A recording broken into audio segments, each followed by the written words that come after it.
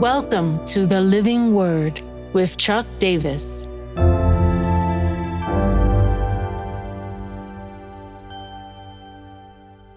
Proverbs 4, 1-9. Get wisdom. Hear, O sons, a father's instruction, and be attentive that you may gain insight. For I give you good precepts. Do not forsake my teaching. When I was a son with my father, tender, the only one in the sight of my mother, he taught me and said to me, let your heart hold fast my words, keep my commandments and live. Get wisdom. Get insight. Do not forget. Do not turn away from the words of my mouth. Do not forsake her, and she will keep you. Love her, and she will guard you. The beginning of wisdom is this: get wisdom. And whatever you get insight. Prize her highly, and she will exalt you. She will honor you if you embrace her. She will place on your head a graceful garland. She will bestow on you a beautiful crown. Hear, O son, here's the Father's instructions coming to us. It's a call to be attentive. As I've noted before, we're going to look at bigger swaths of the Proverbs, not stopping at every verse. But you need to listen as it's read, and as you go back and read it, that what is it that's really landing in your life at this moment? This word sons is going to come up over and over, and it's a clue to us of a shifting of theme. I often try to link the Proverbs between each declaration of the father to a son. The key word here is get. It could actually be translated buy, purchase, invest in, go after. Verse 8 tells us to prize wisdom. Prize her highly. She will reward you. Verse 6, she will keep you.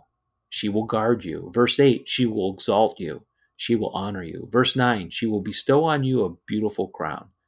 There's a reward invested in pursuing wisdom. That reward is becoming a person of wisdom.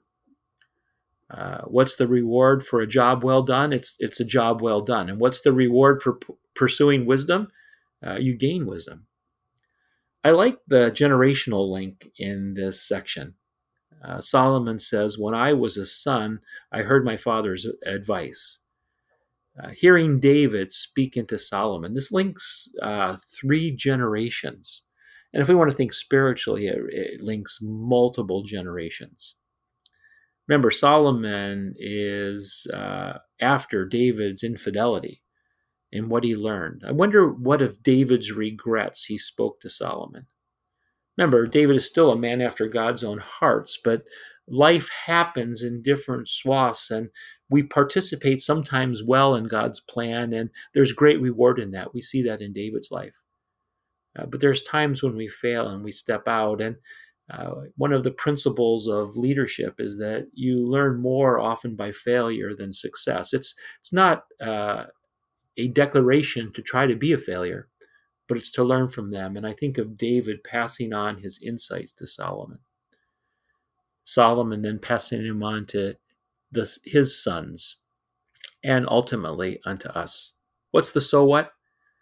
A crowned life is not a life of a lot of possessions and fame, unless that's God's design for us. I guess I would question whether it's his design to have a lot of possession. He may give us great wealth so that we can bless others. But that's how we define a crowned life, one where a person has arrived, so to speak. What we see here, it is God revealed and embraced wisdom that becomes a part of our life that leads to generational blessing. The now what here is just to stay in the flow of the text. Get wisdom. Go after it. Buy it up. Invest in it. And allow God to see wait and see what God does through you as he builds that kind of wisdom into your life. So, Lord, here we are. We want to get wisdom. We're taking a hold of it. We're wrestling with it. We're thinking about it. We're chewing on it, meditating as the biblical context is. We're memorizing it, and we're asking you to help us to employ it in our everyday. In Jesus' name, amen.